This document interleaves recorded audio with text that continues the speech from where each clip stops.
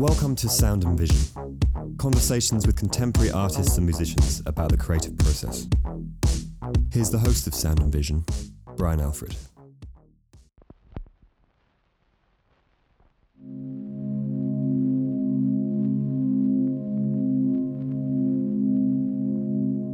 Catherine Haggarty is an artist and curator based in Brooklyn, New York. She received her MFA from Rutgers University in 2011, and she's currently the co-director of Ortega y Gasset, an artist-run space in Gowanus, Brooklyn. Catherine is the recipient of the ESKFF Emerging Artist Grant and Residency, the DNA Gallery Residency, a Vermont Studio Center Residency, and most recently the Look E Listen Residency in Marseille, France. Her work has been reviewed in Hyperallergic and Two Coats of Paint and exhibited at Left Field Slow in California, Bridget Meyer Gallery in Pennsylvania, Art on Paper Fair at the Armory Week, Jeffrey Young Gallery in Massachusetts, Design Sublime in Florida, Proto Gallery in New Jersey, and Ortega y Gasset projects in New York City. Her curatorial work and writing includes Curating Contemporary, The Curator, Ortega y Gasset projects, White Box, and Proto Gallery. Her teaching experience includes Rutgers University, the Abrams Art Center, Studio in a School, the Princeton Day School, Philadelphia Mural Arts, and One River School of Art and Design. I went to Catherine's Gowanus studio to talk about her days growing up in New Jersey, her move to New York City, co-running an artist-run gallery, and what she's working on in her paintings now. Here's our conversation.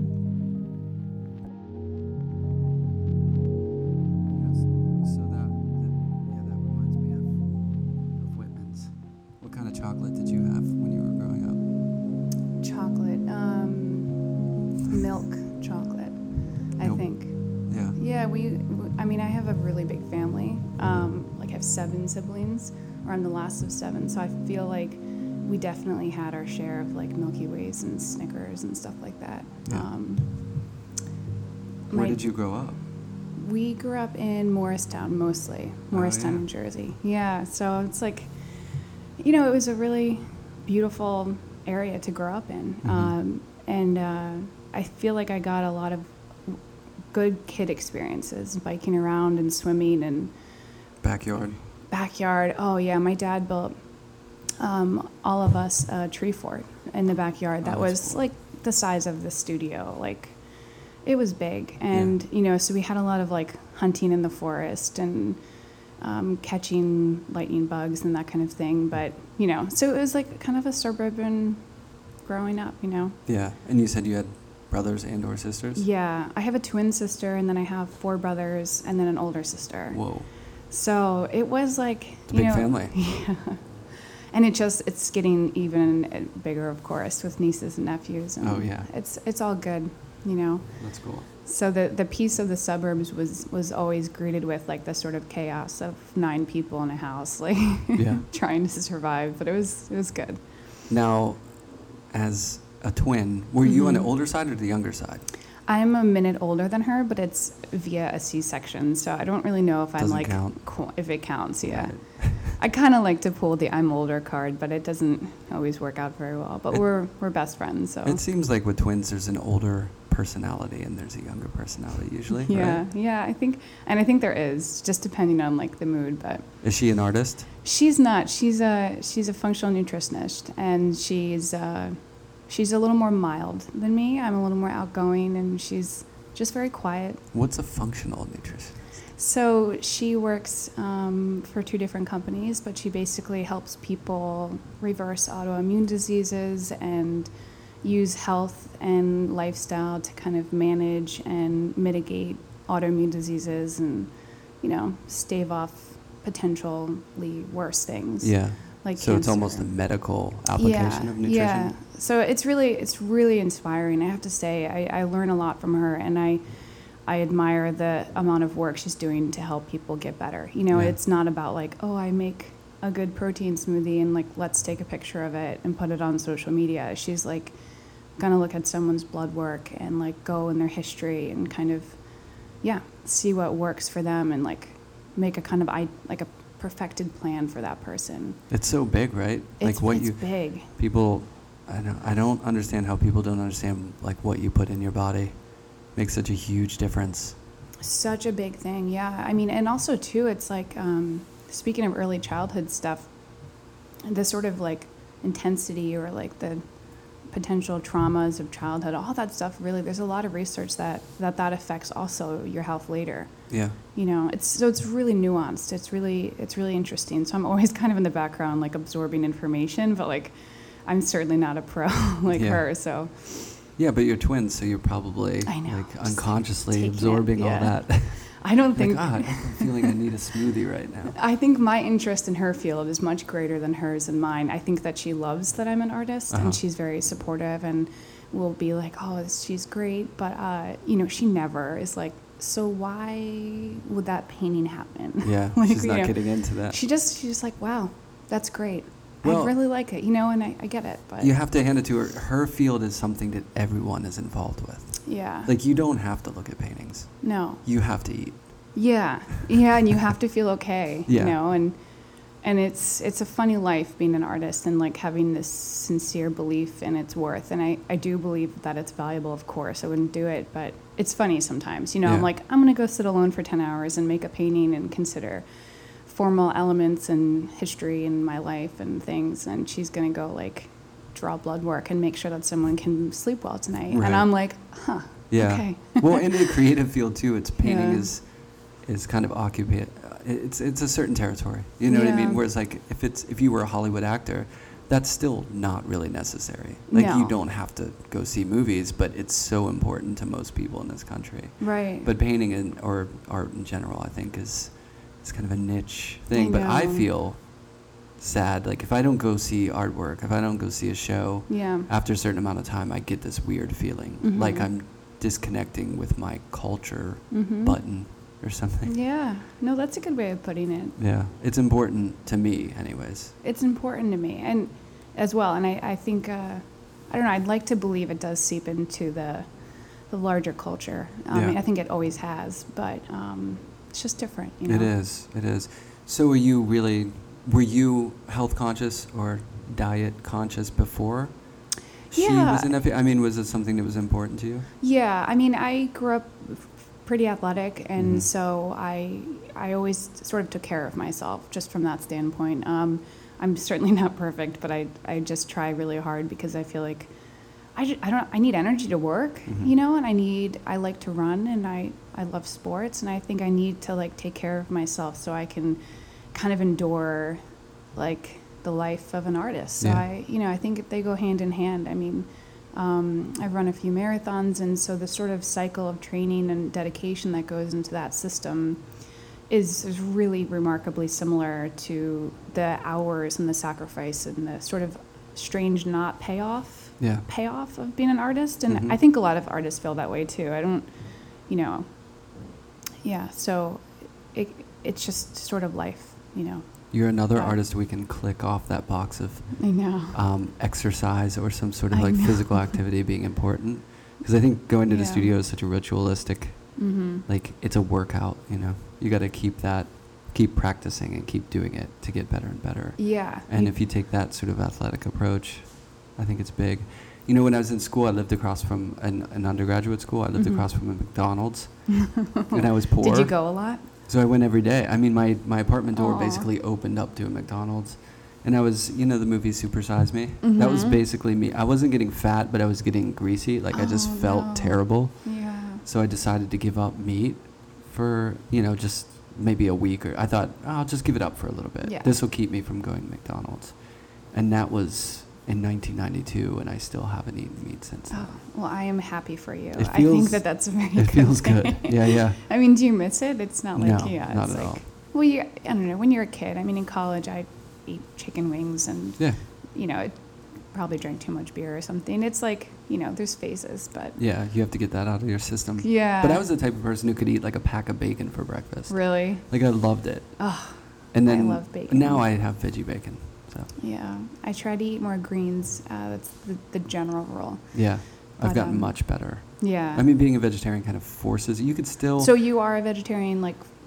Yeah, fully. I became from that day on, basically. Oh, really? I became a vegetarian. Yeah. You had a moment. You had a definite thing. I had a moment, and I think it was like 3 or 4 days after, I was like, I think I'm going to try to give up meat. Yeah. Basically as a way to not go through the Golden Arches, and which was right on the way home. Yeah. So it was like 4 days later. I think there was an opening of a graduate thesis show, and I apologize to her, but I forget who it was.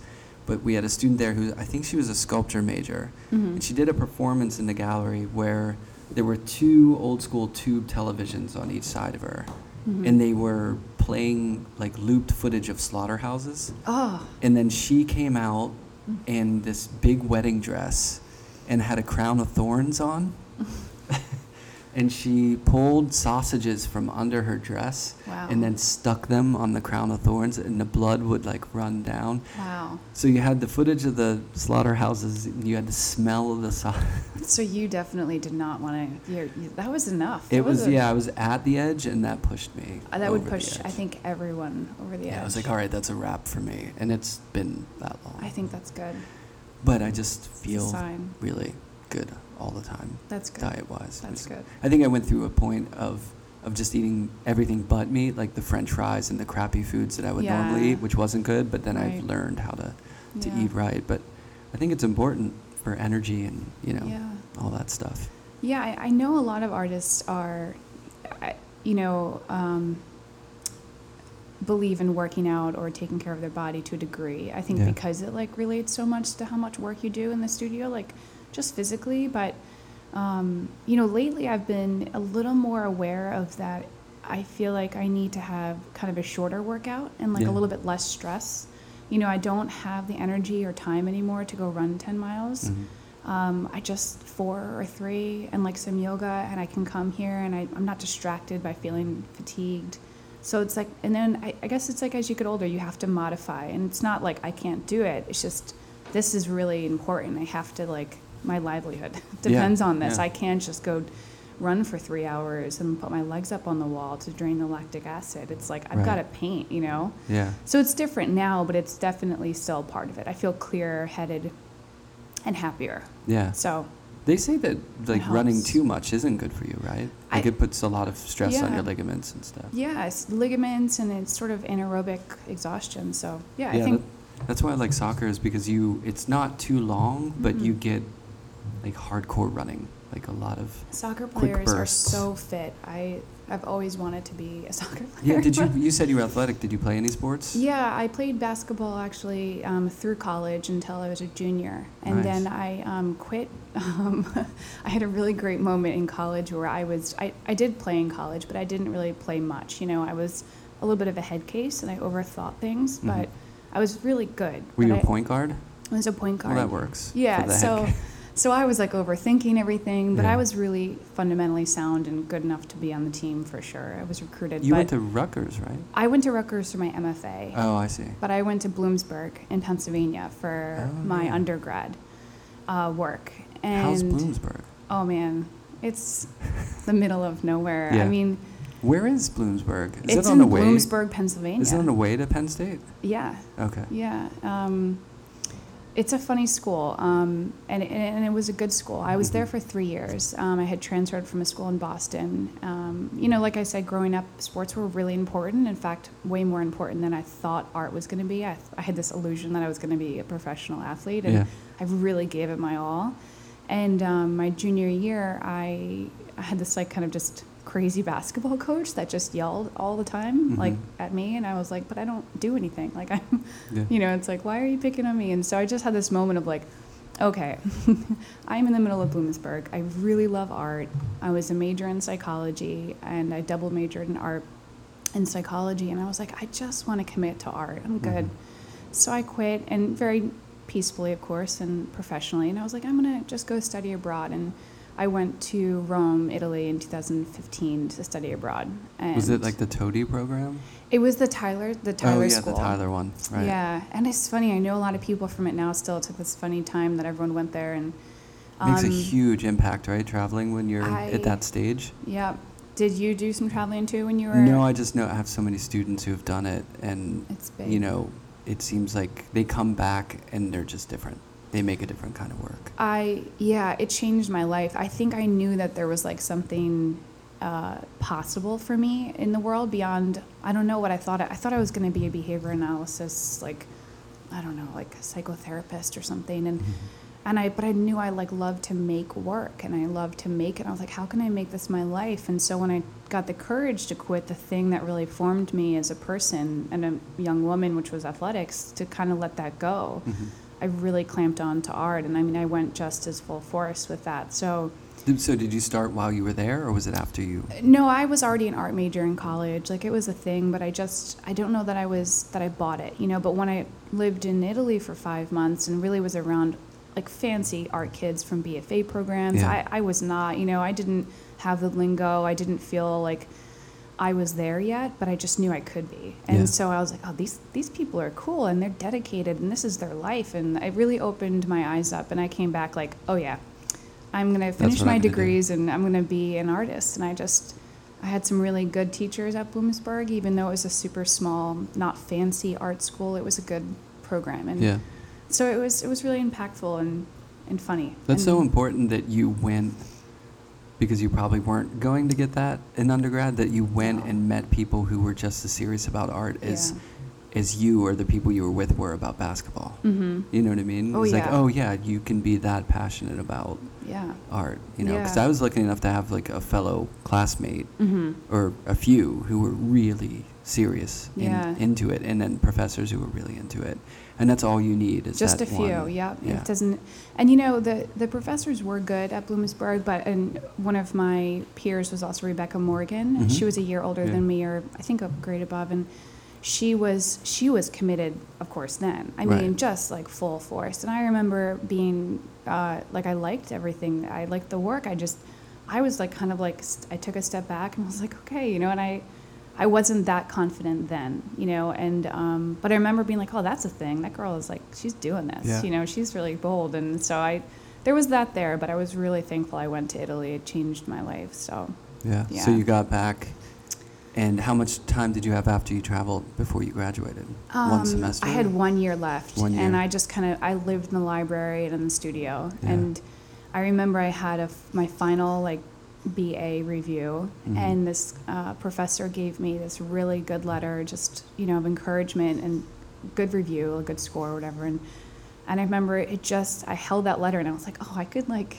this guy. I revered this guy. He's a great sculptor and a great ceramicist, and he was kind of crazy. And I remember that he never gave much. He wasn't very emotive. He was very quiet and super smart and kind of cynical. And so the fact that he even gave me any positive reinforcement was like, and he did it in a very cool way. I was like, oh, if this guy thinks I'm good, you know, validation. Like, it was really helpful. It's funny how, and I try when I teach now to do that too, and to give people that, because I think that stuff really accumulates over time.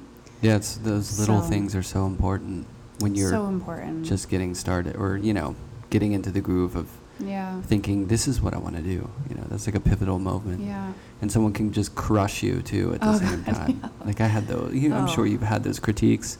Visiting artists are particularly good at that, because they could just come in, start a fire, get out of there. You know. I have had in grad school particularly some critiques that were just like, whoa. But they were all good and all needed. And you know, they can be brutal. Like you're like biting your lip. You're like, that's great. But so you did apply to grad school? Yeah. Did you go right away? Or no, I spent like 4 years actually outside of undergrad. I was just painting and bartending and doing some weird kind of odd jobs. And in Jersey? In New Jersey, yeah. And, you know, I would take classes at SVA and the new school, continuing ed, because I thought I just needed to kind of improve my paint chops. And I would come into the city every Tuesday, Wednesday or something and take these night classes. And I was doing that to kind of sort of get myself back in that world and, like, believe that I could keep doing it. And I had a few good shows, and then I applied to grad school, and I went to Rutgers in 2009 to 11. Yeah. So maybe it was only like a 3-4 year difference, but. How was that? But yeah, it was a really good program. It was really hard. but it was really, at the time, it was really paint centric. Tom Niskowski was there for his last and like kind of final year, and it was this big. Oh, he's done now. Yeah, he's been out there. I think he left after the first year I was there, so 2010. But it is a little bit more multidisciplinary now. I think that but it's such a great program, and I'm friends with still a lot of the people I went to my MFA with. Not all, but it was hard. I had some really funny critiques and like hard. Just like I needed it though. I'm not an advocate of grad school, but I think it's also insane that people have to pay that much money. And luckily Rutgers was affordable, and there was scholarships that they gave, and so it's even not better a big now, deal. right? Oh, it's literally just free if you can get in now, which is, I don't even know how. It's really hard. Yeah.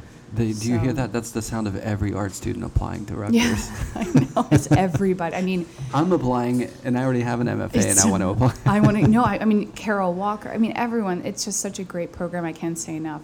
But now I'm like, I just wish I could have gone now, because it would be totally free. But it was still worth it and very reasonable. So. Yeah, I'm glad I went to grad school when I did, because the prices have jumped quite a bit. Yeah. Yeah, it is amazing. But grad school is, people. Right. You don't need it, but some people need it. Some people need that immersion. Some people need 2 years and more talking about the work, and more studio time, and more focus. And some people go and you're like, why are you here? What are you spending money for? And there's also, I was talking recently to several New York artists that I think are just great artists. I think they're doing good work, and they're in their studio every day, and their life is built around it. And then they're like, I'm going to go back to school. I'm like, I'm sorry. Why? Yeah. Unless someone's going to pay for you, and then it's an opportunity to teach, that's great. I'm not against further investment of your profession. I don't believe that it has to be an exchange of, investment. It's not that. It's just that some people in the art world really just already do it. And so just have some tougher studio visits, and, there's ways to sort of recalibrate your system, and residencies and stuff like that. But, that's true. Yeah, I guess some people feel like, I'll make different connections or something. And, if they can do it, then great. It's not bad. Yeah, it's just it's a lot. And there's some schools nowadays that are free. Yeah, so go to those. I'm fully supportive of that. So when did you finally move to New York from Jersey? So it's kind of a funny story, but I've been in the New York area for 4 or 5 years, but I've been living in Jersey City, and I just kind of moved to New York this summer. I was teaching in a public school for 4 years. It was a tenure track job, and it was good and hard, but... what were you teaching? I was teaching art, yeah. And it was... How did that happen? Because don't you need an art education degree, brutal, which is different than art? I did that after so you did my that MFA. Too? Oh, wow.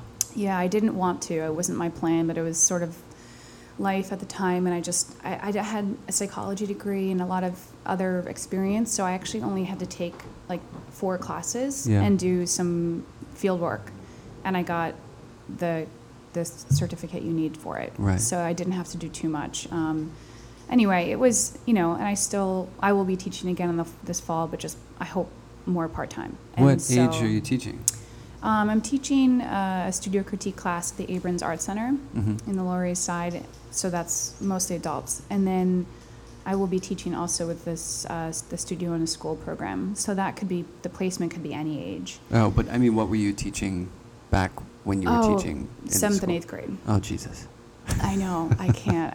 We could be here for a while. It was the hormone cocktail of that setting must be crazy. It's comical. Yeah. You know what? It's actually, I'm laughing, I'm smiling, because I learned so much about humans. I think it's I taught art, but I think I just hopefully helped some kids for the last 4 years. It wasn't, formally they're underdeveloped, and it's a public school, so they learn things, don't get me wrong, but it's, they're insecure, and your job is really to promote that they continue to like art. Right. And I think that was my goal. I was like, if you like it more at the end, I win. You win, we're good. They're going to learn all the things. And we did, everything. We made sculptures out of cardboard and shoe sculptures that looked like literally shoes, and they made ceramics. And I taught them everything I could. Yeah. Sounds like, they got lucky. I think I did a good job. Well, I think a lot of, art teachers may not necessarily be, breakthrough artists. No, so it's cool that they got someone who's an art educator, but also really heavy-duty artist too at the same time. Thank you. It's when you're a kid, you just don't know. And so, but I think eventually some of them did kind of catch on. They're like, oh, why are you going to Europe for a show? I'm like, well, you know how I talk about painting with such passion? Yeah. That's what I do every day when I go home. And they're like, wait, really? And, I think I did open that up to kids. Yeah. And I hope that I did.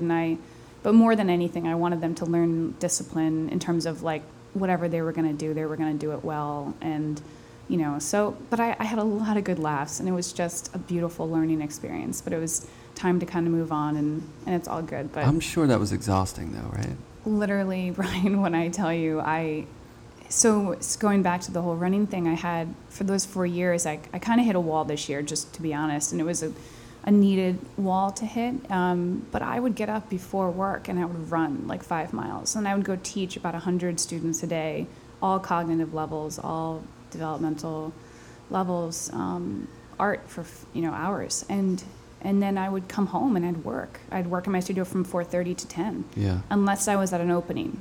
But really, it was for 4 years. It was really hard, and I made a lot of work, and my time management was amazing. So I don't know that the work suffered, but I just got really tired eventually. I was like, okay, this whole doing everything thing is not.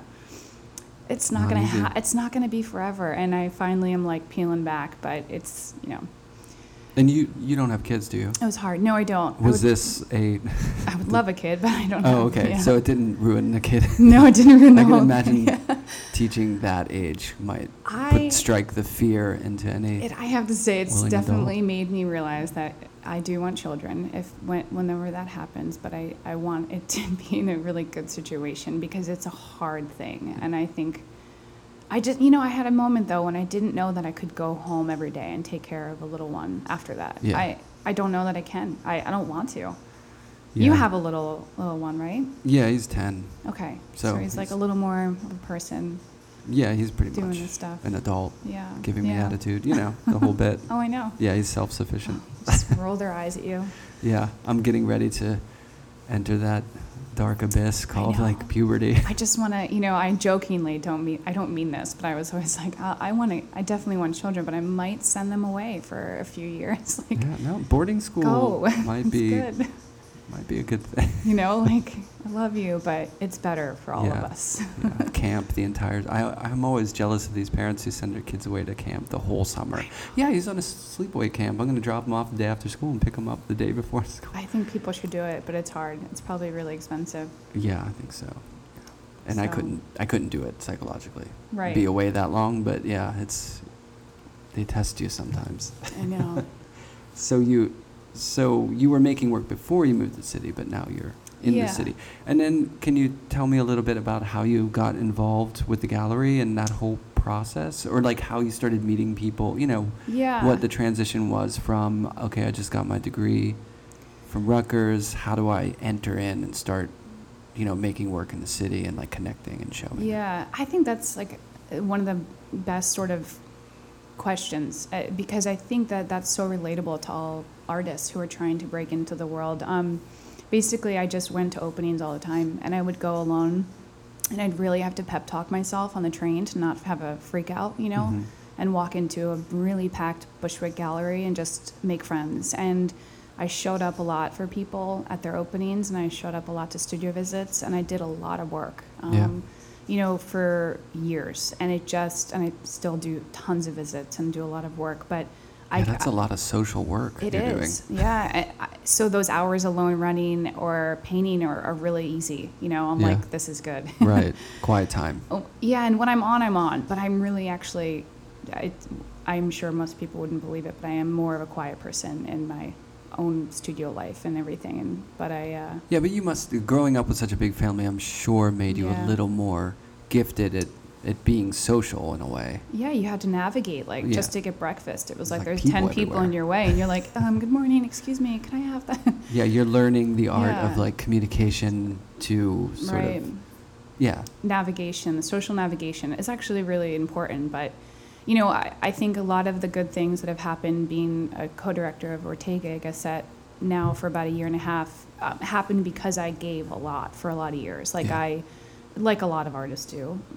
The work you do is important too, to feature and talk to artists. And I would write about artists. I would curate shows. I would just do anything I could to get in the conversation.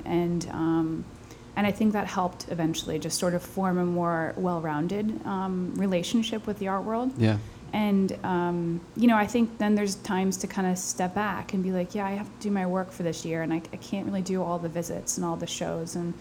But curating a little bit, writing just, creative writing about artists, or doing anything I could to promote and help people that I believed were doing good work, I think helped me connect. So I've been now a part of Ortega for a year and a half, and it's really one of the most rewarding and difficult things that I do, but I'm really grateful that they asked me to be a part of it, and I work with 10 artists right now. I was going to say, is it strength in numbers? I mean, does that help? So I was thinking about this. I think that the numbers really helps, but then it's also a lot of people we're a pretty democratic system, and so we all have to decide, and we do. We all really listen to each other, and 6 of us now are outside of New York, anywhere from Knoxville, Tennessee to Connecticut, to Chicago. And so, but we have conference calls, and we do the work a little bit remotely, and then the people that are here do different tasks, and we all really help. But so we get to curate essentially about once a year, and then we do a lot of group curation lately. We all kind of collaborated and did a solo show for Rick Briggs back in May. We all collaborated and juried a huge open call we did for an artist in residence who we met before, Padma, whose show opens tomorrow. Yeah. So, we do a lot of collaborative curation and work, but then once a year I get it, I can do whatever I want. And so in terms of a show. Right. And so in a way, although it is more work, I don't have to search for venues to curate. I don't have time for that. I just, once a year I can give someone a show that I believe in. And then the rest is sort of helping the system run. Right. So and how have you been able to sort of the functioning, I mean, obviously it's so rewarding as an artist to be able to support fellow artists, to get a collective, because you feel like this empowerment and this, group voice and taking some ownership over like what gets seen. All those things are really positive, especially in a environment that I feel like seems more and more about like the big people up top. I know. Dominating what gets seen and what gets, pushed. So that's got to feel good. I mean, how has it been sort of functioning wise, like making the gallery? Is it more difficult now than a couple years ago, say, for a space to exist? Or, how do you deal with like the sort of nuts and bolts of running it? Yeah, that's a great question. I mean, we're officially now a nonprofit, right. And so that took a lot of work. And, I think that we have a pretty good system in terms of like how we literally run it. It takes a lot of creative capital, but if you look at New York and the scene of the art galleries, so many of them that are impactful and big are actually artist-run galleries. I mean, some now are at a different tier, but you can take anything from Regina Rex to Mrs. Gallery in Long Island, or I think it's or you could take Transmitter or pop-up galleries and stuff, and people have galleries now in their closets. It's like, I think there's a freedom now to curate the sort of culture you want to see, but it does take a little bit of, some serious creative capital, like I said, in terms of contributions, finding real estate that's not expensive or that you can get a deal, selling work from your shows, doing fundraisers, things that are going to promote other artists but also sustain it. Yeah. And that's something I think actually all artist-run galleries in New York and beyond are really actually talking actively about. Like we call other people and we're like, what should we do? And we definitely we're all kind of connected because we're all trying to just keep this level. Yeah. You know. It's been good to see too that the press is writing about it or supporting it to an extent, because I feel like art press these days is just not, I don't know. It is what it is, but you know, the same like big topics will keep getting written about, you know, this person to this big gallery or whatever it is. Right. But it's good to see that they seem to be supporting, you know, like you guys in 106 Green and, you know, and like TSA, like people like that are getting, you know, written about, which is good because it puts it on the map and the radar of other people. Hopefully people still read art press. I don't know. Or maybe they just go to one of 5 galleries to buy their investments for the future. I think it does help, and I think we're really grateful for. We've had pretty good press this year, and we are really thankful for that. And I think, you know, I was talking about this last night actually with a friend of mine who also runs a gallery, and this sort of sharpening up of your programming to. We've been doing a lot more solo shows and 2-person shows. I think has really helped put the work on the map in a more specific sense. Right. And just from an energy perspective, it is more likely and it's more often that you will get a review or more attention if you are at least honing in your programming. Yeah. So I think a lot of artists run galleries are trying to sort of hone in just also for the investment's sake. It's like, hey, I believe in this artist and I really want to give them a real show. Yeah. I don't want to have another group show with 20 people in this space. I'm for group shows, but I also think it's really good to give someone a 2-person show or a 1-person show, you know? Yeah, and if it's continually group shows, it gets sceney. You know, it's like, they're kind of promoting this, the Bushwick scene or the Guan, or whatever it is, you know? Right, and also, you know, I've been thinking a lot about, too, I wish people did, we are actively trying to do this, but to curate really outside of our circles, like that it's not someone that I know. Like I could curate a show a day for the next year of amazing people. We all could. But, you know, part of also us doing this open call was that we got applicants that we had never met, that are not from our art circle, I don't think, you know, or that are, but maybe are under the radar. And so those things really open up the dialogue and give different people a name. Yeah, and I think it's rewarding as a curator, too, that, I mean, naturally you go to your first, at the beginning, you usually go to the people that you're familiar with, you know. Right. Like you'll hear a lot of students complain about, or younger artists might complain about, well, why am I not getting in this show? Or why are they curating these people when they know them? It's, well, naturally as a curator, you're going to think of the people whose work is floating in your mind. If you haven't seen the work, how are you going to know to curate them? Right. You know what I mean? Yeah. But then as you start, you know, working over time as a curator or an artist, whatever it is, you start to get to know more and more people and things pop up. And nowadays with social media and the internet, it's easy to find, you know, I'm doing a show about, you know, people who make work on paper out of sheet music. You could Google it and probably find 5 people around the United States or around the world who are doing that. So, you know, it's a little easier to find things these days. But I mean, even with the podcast, at the beginning it was friends. Yeah. And then now I've been able to meet so many people I didn't even know their work like years ago, you know. So I think it's a natural progression, but it's rewarding as the curator to start to find the people that you've never seen before and connect and be able to share that work. Yeah, and that's the rewarding part, you know. You're like, I didn't know this person was there making work all along, and I think about that a lot. It just takes time. Yeah. It just takes accumulation of visits and, you know, being open to it, so. Well, the good thing about the press and getting the word out on galleries like, you know, these artist-run galleries that are doing these small operations is I think it's empowering for younger artists, too, because, I mean, they've been existing, right? We've had galleries, artist-run spaces, but you know, it's important for people coming up to know that they're going to. Actually, I think I learned that as an artist because when I first started showing, I just started showing at a gallery, you know, and having solo shows, and you get this feeling at the beginning of like, oh, the gallery's supposed to do everything for me. Like they handle the promotion, they handle the, and I was kind of hermetic, you know, like I didn't want to go out. I was just always in my studio, so. Yeah, and I didn't really want to be social and go to openings. I never went to openings. Yeah. You know, I still don't go to openings. They're kind of stressful. And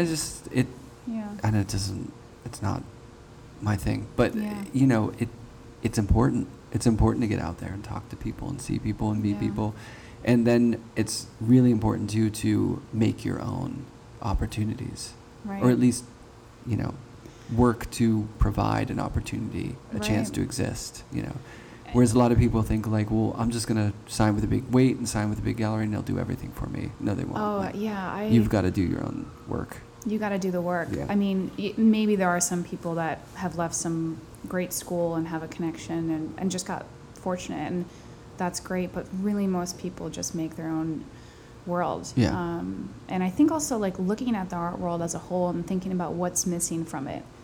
Like what's missing that we can provide or that I want to give. And if you don't want to give anything, if you just want to paint in your studio, then great. Like Yeah. I think that's beautiful too. I don't think everyone has to do all the things. In fact, I think eventually you need to really isolate and like, not isolate, but hone in. Focus, yeah. Yeah, I mean, you do a little bit of legwork in certain stretches of your life, and then I think you really have to commit in a different way. You have to change your priorities. But, you can continue doing all the things if you want to. But, I think the gallery system, that's the idea, maybe what we both grew up with, this idea that a gallery would take care of you, is I don't even think about that anymore. I mean, I don't know what else to believe in, but I believe in, like, continuing to make good work. I don't want to make work just to have a show. I want it to be good work at this point, like really something strong. Mm-hmm. And so I just wouldn't, I would never advocate that someone goes and finds a gallery. They're not going to save your life. Yeah, right. The model is just different. It is different. And the chance, it's like sports again. The chance that you're on the same team for a long time. Yeah, you're going to get traded. Yeah, you're going to get traded or bumped to the minors. Yep. Oh, totally. Yeah, they're going to find someone new, a new young recruit, Right. and you're going to be like, oh. Which is fine. I mean, that's Totally the way it fine. goes, I know. You have to come to, I think we all have to come to terms with that. There's nothing sadder than that athlete, that tennis player who's like 42 who's Oh. really trying to still. It's so amazing. I hope that I continue to always evolve and learn, but it is funny to think about that athlete. That's a good analogy. Like that there's just so much more always. Yeah. But yeah, it's. And I'm talking specifically about the placement of the artist within like the quote unquote art world or Right. the market or whatever that stuff is. Yeah. Not like making work. You make work. Yeah. The trick to, I think, having longevity and being poignant 20, 30 years later is to just be working all the time. Like Right. people will come around to the work, or, like things ebb and flow. But if you're sitting there making your work over time, people will pay attention sooner or later. Like it's just a matter of like sticking with it. Right. It's a marathon, not like, a sprint. I totally agree. On so many levels, I think consistently working is such. If I had to tell anything to any student or any person, I just think working. I mean, just like I used to sneak in 3 hours of work at the end of a day. I mean, and I didn't always produce the thing, but I was a muscle that I just always worked. Or if I'm on the train, I'm always drawing, or I'm, collecting data somehow about the potential next painting or something. And sometimes you don't have a show for a year or two, who cares? But you're just making work. Right. Like really high performance athletes, like track athletes, is something I really love is the specificity of that sport. Mm-hmm. The best people in the world, the people that are like breaking barriers, are the people that aren't injured, right? So they collect around a decade or 5 years, let's just say even 5, of uninjured work. And so that's why they're actually able to like break a 355 barrier, because they're consistent. Yeah. And then there's people that are enormously talented just like them, but they can't get that because they're always off and on, Yeah. and that's some of that's a different luck. thing. Yeah, totally. some of that is. Yeah, you that's you blow different, out a but it's knee, like, what- yeah, I mean, what are you going to do? Poor people. Yeah.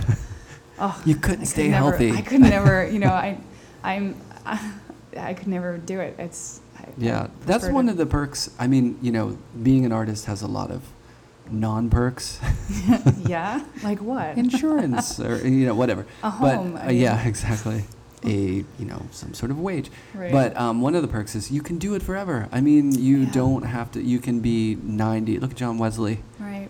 You can just Yeah. keep going and going and doing it and doing it. Alex Katz. I know. You know, it's not like as a pro athlete, you've got 5, maybe 10. It depends what sport. No, it's different. Yeah. Like if it's in the NFL, you got 5 years. Yeah. Make like, your money. It's like those gymnasts that are like phenoms and they're Right. done by 18. It's Yeah. like, and they have to recalibrate their life. I mean, I look forward to being like in a barn when Right, I'm older right. or next year painting. And like, it's going to keep me company my whole life. It's always going to be a mental challenge and like it's such a steady thing Yeah. that I believe in. You know, I think when you're a younger artist too, you fear the potential that you might not commit, you know, that you're going to do something else.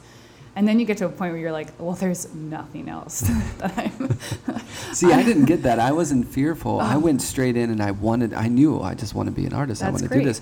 But then I got to the age where I was like, oh shit, like if I want to do something else, it's too late. Yeah. Like I what put could I all my possibly eggs do? in this basket in a field that is not useful to a lot of other parts of society. Right. So it's like, well, you know, you can teach, and that's amazing life, and Yeah. you can, you know, maybe do a little bit of marketing in the art world. There's ways to do other things, but oh no, it's just art at this point. Yeah, I've got. There's no other option. Sometimes I look at other people's jobs and the way that they operate, and I'm like kind of like a little jealous, and I'm like, I don't even know how to do that. Like, Yeah. I know how to make a painting. I know how to teach. I know how to like work in the art world, and I think I do anyway. Yeah. So Well, that's a good segue because we can talk about your work. yeah, Why not? we're here. We're here. So what led up to this? So what were you doing in grad school? What kind of work were you making? Oh, I was painting, but it was really different. I have always had a sort of love for drawing, and I think, you know, grad school work was really good. I just don't think it's anywhere like the work I'm doing now. But I think it's all rooted in the same observation. Mm-hmm. But formally, it looks totally different. When did you graduate? 2011. So it's like there's just been cycles, you know, since then. Like I'd say 5 Yeah. of like just bodies of work that I would just are not drastically different. I mean, I could boil it down to observation, drawing, noticing what I notice is something I say a lot to my students, but also to myself. And so a lot of the forms and the figures are reoccurring things that I observe and that I draw either from travel or from basic observation in life. So, you know, this body of work is more landscape driven. But the figure is also coming back in. You know, in the last year, I changed things up a little bit in terms of technique and color. I've started using an airbrush gun as well as paint, so I don't just do either anymore. And it really is feeding my energy. I'm really happier. I'm just so much happy with the sort of process of combining just intuitive ways of mark making and painting, and not thinking that I had to pick one. You know, my brain doesn't work like that. Yeah. So it's if they lightened up since you started using the airbrush? Absolutely. The last body of work I made last year was after I went to LA for kind of a residency, and it really electrified. And then this year I moved to this new studio and I bought an airbrush gun. I just did a lot of different kind of things I had been wanting to do, and it just felt free as soon as I moved to Brooklyn to just dive in. Yeah. So, you know, some of these are totally done, and they had just come back from the show at One River School, and some are, of course, still in process. But I really would like to sort of get the figure back in a way that's a little bit more committal and put them in these landscapes. So that's what some of these over in the corner are doing, but they're not totally done yet. So. And you're shifting scale a lot too. Is that something you like to do? I do. You know, I don't know. I'm not an indecisive person, but I want a lot, you know. And so there's just different modes of my brain working. And so I like the 9x12 size on panel because it just relates so much to my notebook and the sort of drawing. But then the 16x20 scale is like sort of my little mini middle. But I've been at this scale of 38x42, so for about a year, and I really like this scale the most. I think it's a good scale. Yeah, It's not.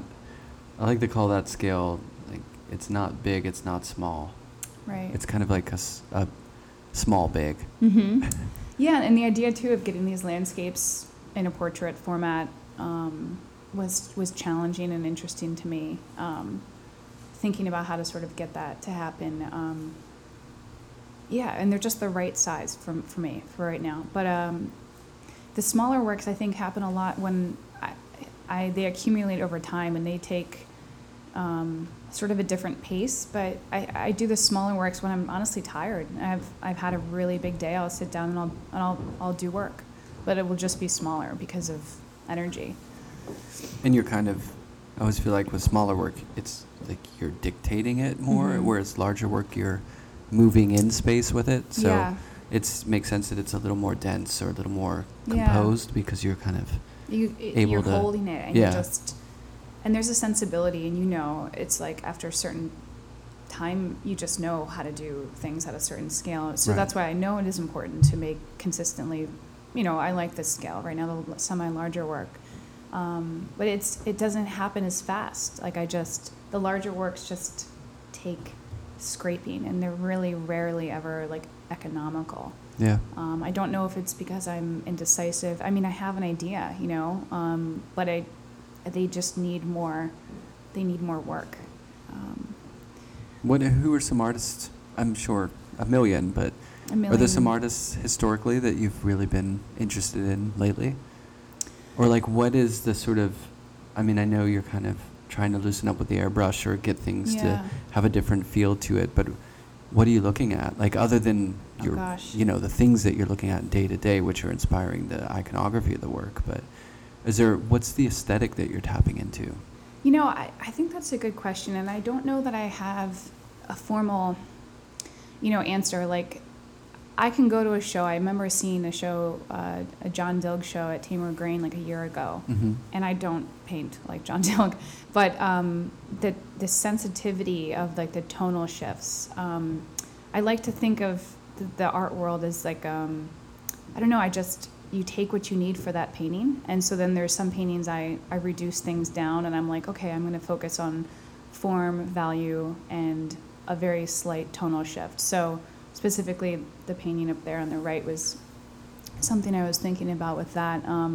I really love Shara Hughes's paintings. Her idea of landscape as imaginary landscape Mm-hmm. is really, I mean, it's great work. I mean, but I don't know. I do look at art all the time, but I don't like think about a person as much. I kind of take what I need, like I'll be like, oh, well, that composition is really interesting. I wonder why they're doing that. And why does everyone have borders on their paintings now? And why is everything now electric? And a lot of paintings now just look like the internet. And why is that? And so those are things that I actually think about more than specific painters, technically, but I definitely grab, I'm like, oh, that's something I need to remember. I need to slow down. I need to sharpen up in some parts of my painting like that person does. Mm-hmm. I need to give a little bit more effort, insert the painting chops and slow down. But then, so it's like a pace thing. There's kind of this old and new thing going on. I mean, with some of the way that you're layering the fluid, or I don't know if it's airbrush or some of it's fluid, but it has a feeling of like a patina of age to it. Mm-hmm. You know what I mean? And then there's a little bit of, that could be a wall of where something was painted, like not graffiti, but, kind of like an urban layering of like sprays and things like that. But at the same time, like I was thinking of like Delaunay or, like Stettenheimer, like that haze, that sort of acidic haze that glows around things that these seem to be related to or in dialogue with, at least in my mind. Right. Then architecturally, there's a lot of building that's happening, like building in the picture plane. It seems almost Greek or like antiquities or, or something like architectural in an old sense. So that's important because I just went to France in April for a residency, and I was there for like around 10, 12 days making work, and all of this work was made pretty much right after. And so there were these recurring forms and bridges and arches and this sort of, observation that came from that time there. so I started to think, how could I get these landscapes back? I came back and I'm like, well, how can I get that?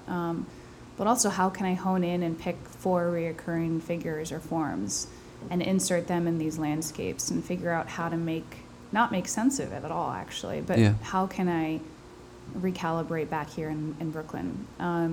So they are totally steeped from that culture, actually, just that I was just there, But the haze is a really important note. I've been thinking a lot about atmosphere and just how I can get these to feel like, I think about past, future, present, and I'm wondering how I can make a painting that might look like it's from the future, but at the same time really reference the past. And so how do you do that formally? It's like, how do you take an airbrush gun and sort of provide a haze or a mist, which might allude to or refer to time, to space. So those are sort of like psychological things that I'm always trying to operationalize, to get to be something tangible. And I think for me, the psychology has always been the root of the paintings, I want them to be about a lot, but they all come from very specific drawings and observations. And formally, I've been actually trying to take out the meaning of them a lot. I've been trying to really just hone in on how to make a sharp painting, how to really just hone in on basic formal elements. As simple as symmetry or as simple as value.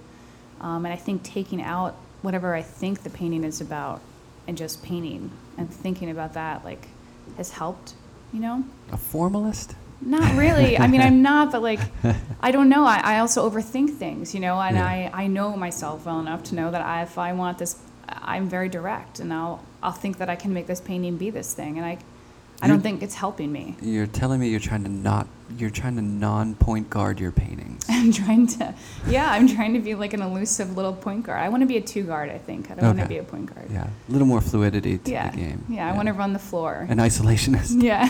Oh, you're a perfect city for that. I want to play defense the entire time, throw some good assists. Right. I'm not going to be I don't know that I'll be the MVP, but. Well, these have a temperature to them too. It feels like warm climate paintings. Oh, cool. You know what I mean? There just seems to be are. a summery vibe to them. Yeah. I did an iPhone drawing the other day of a night scene. Mm-hmm. I do that a lot. I really love digital drawing now more than ever, and it just helps me save the time. And I did a dark painting on my phone, and I just realized that I haven't made a dark painting really dark in a long time. So I think it's time. I might switch it up for the fall and but there's something very electric about the colors that I don't know, it's more fun. It's just making me happier. And I keep going back to certain ones. I go back to yellow, I think, too much, but I don't know that it really matters. But so I know you listen to podcasts a lot in the studio while you're working, but what about music?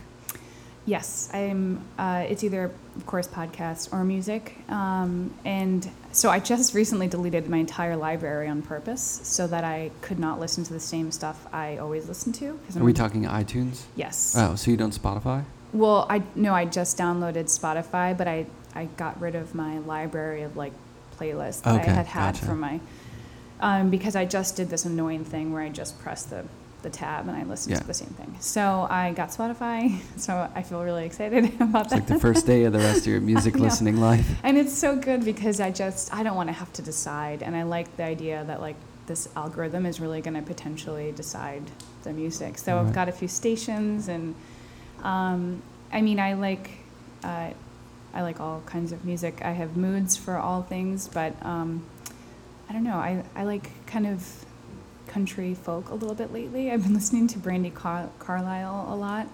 I wouldn't have guessed. She's one of my favorites. I've seen her live a lot. Yeah. I like The Head and the Heart. I like, the pretty popular typical music, but I also, I like mellow stuff. I like Bon Iver. I saw him live at Pioneer Works this past year, and it was just it's pretty good. Yeah. Oh, it's just heartbreaking. Yeah. And I really love music. I think if I had an ability to switch I would. I would rather be a musician if I could. I just think it's so beautiful, and you get to share it like every night. You know, you get to really go play, and people, it's a one-on-one connection that you don't get with art. Really. I mean, and you get connection with art, but it's such a strange and different temperament, and I'm just so envious of that idea of getting on stage and being like, you know, I know it takes tons of work. It's more just that it's like the reward is a little different. Yeah. So. But there's different energy. Yeah. It's like when you have an art show, you go and people are like, oh, look what you did. I like what you did. Or I don't like that one that much. But whenever you perform music, people feel it. Yeah. Like it gets in their body. Yeah.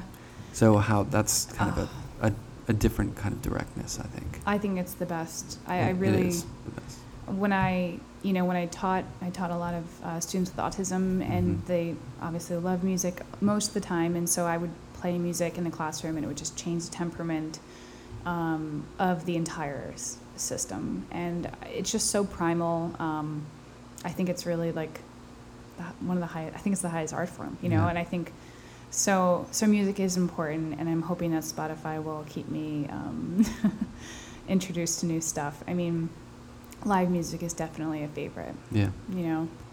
Yeah, it's funny because a lot of times when I see people's work, it'll pop into my head like, oh, this looks like that sounds. Yeah. Do you know what I mean? So why were you shocked that I listened to Brandy Carlisle? Because the music that I was hearing was so different. Oh. It's not that, I mean, I like, you know, a gazillion different kinds of music. Right. But it's that annoying thing when someone sees your work, they think, oh, you must be influenced by this artist or this artist. And you're like, well, actually, I'm into, you know, I don't know. Nothing like that. You know, John Cage performances or something. You know what I mean? Something totally different. Totally. So if these were a musician, what would they be? Home Shake. Really? Yeah. Oh. It reminds me of Home Shake. Okay. Do you know him? Not really. I'm going to go look It's it on up. Spotify. Okay. That'll be my new station. It's kind of, there is like references to history, like in a music history, like quoting certain style of music, but this wobbly, hazy, kind of new take on it, and a little bit of humor, but in a weird way. Like, oh, that's great. And blurry also in the fact that you can't really put your finger on it. Right. But that might have been like probably the best, like, overarching summary that I think it's, I don't know, I think it's a good thing. Can I write your next press release? Yeah, seriously, like that, whatever you just said, like, let's get that. Okay. It's recorded, so. Good thing it's on tape. No, but I that's really awesome, because I think sometimes when you're asked to like describe it, you know, your brain can go rapid fire and you could say all the things, but you know, to describe something as like a wobbly, atmospheric, humorous thing that you can't hold on to, that's sort of quoting different things is probably what I should have said. Man, the stakes are high. I really hope you like Home Shake now, because if you don't, I'll let you know. Big letdown. I'll let you know. Well, I like the word wobbly. I think that's made my day, so that's good. Yeah. Do you like Mac DeMarco? Do you know his music? I'm not familiar. Okay. I feel like you're probably a music pro. I feel like it's one of those things I got some homework to do. I don't know about pro, but an addict, definitely. Yeah, I'll give you some Spotify. What do you listen to in the studio? Everything. Everything. Do you have moods, like certain moods that you have to? I do. Very specific moods that change all the time. Yeah. Like yesterday was, when I was painting, it was a kind of like minimal electronic, like rhythmic thing. Well, it beginning with Thelonious Monk in the morning, then the minimal electronic kind of housey beat sort of stuff. And then it moved into 70s African funk. That's like awesome. Psych funk stuff. That's such a day. That was the vibe. But yeah, it gets specific, you know. Sometimes it's ragtime. Sometimes it's, you know, I know, classical. It could be anything. I like classical music. I used to listen to that on the way to work. I was just like, peace. I need some peace before. Yeah. But I do love music, but I really like to listen to what's happening or listen to stories. So I've listened to a lot of Radio Lab and Invisibilia and little podcasts that are about, you know, I like to sort of connect synapses. And strangely, like when I'm working, I'll be listening to some like forensic psychologist talk about like, I don't know, some correlation, and I'm like, oh, that's interesting. And it doesn't go into my work, but it's like this idea of connecting synapses is something I'm interested in painting and also in just operating in the world. So, but music is a mood thing. If I'm not feeling happy, like I definitely try to put on, I will put on some Whitney Houston and be okay with everything for a few minutes, and really, like, it will make me happy. And then I'll be like, okay, I can do this. I believe in this work again. Right. Oh, it can definitely shift your mood. Yeah, I'll lie on the floor, stare at the ceiling, and be like, just get up. It's... Take someone in a good mood and put them in a studio and play Patsy Cline for like 12 straight hours and then let them out and see how their vibe is. Yeah, right? Could you imagine? Yeah. Maybe I'll do that tomorrow. Well, what do you have coming up? What's on your radar? Anything? In terms of shows? Anything. Or life? Yeah, anything that you want to share with man. anyone listening. Well, Ortega's excited about our solo show that we're going to have up for Padma. It'll be up through September. I have some work in a show in California right now at Left Field Slow, and at a group show in Copenhagen. I wanted to go to both, but it's crazy. Have you been expensive. to Copenhagen? I haven't, but I want to go. It's the best place. I think hopefully again it'll happen and I'll go. So. Yeah. The airport alone is worth the trip. It's beautiful. Great. You know, you get used to JFK or whatever. Yeah. Or LaGuardia. And you go to that airport is amazing. And you're like, why? Yeah. Can it all be like this? Yeah. Yeah. I mean, it's travel is really important. So I'm hoping, I have a show in Seattle in January, so I want to go to that. But,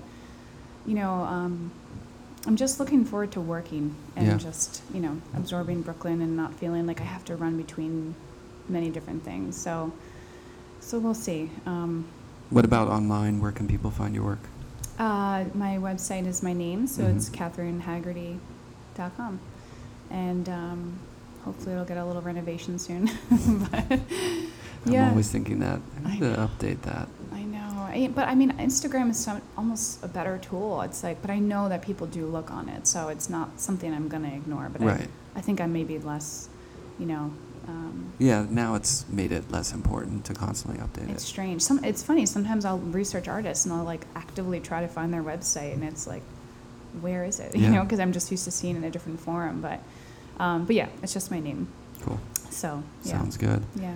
Well, thanks for inviting me over. Thanks so much. For making great work and also doing all the stuff you do for other artists. It's really an amazing sort of thing that you guys do, an opportunity for people. So thank you. You as well. I appreciate it. Thanks. Thank you.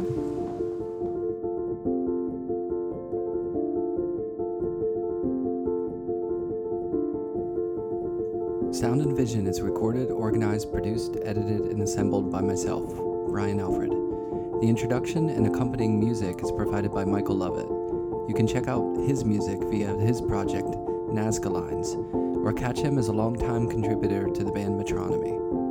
All other music is provided by a longtime collaborator of my own, Sean Seymour, in his project entitled Lullatone.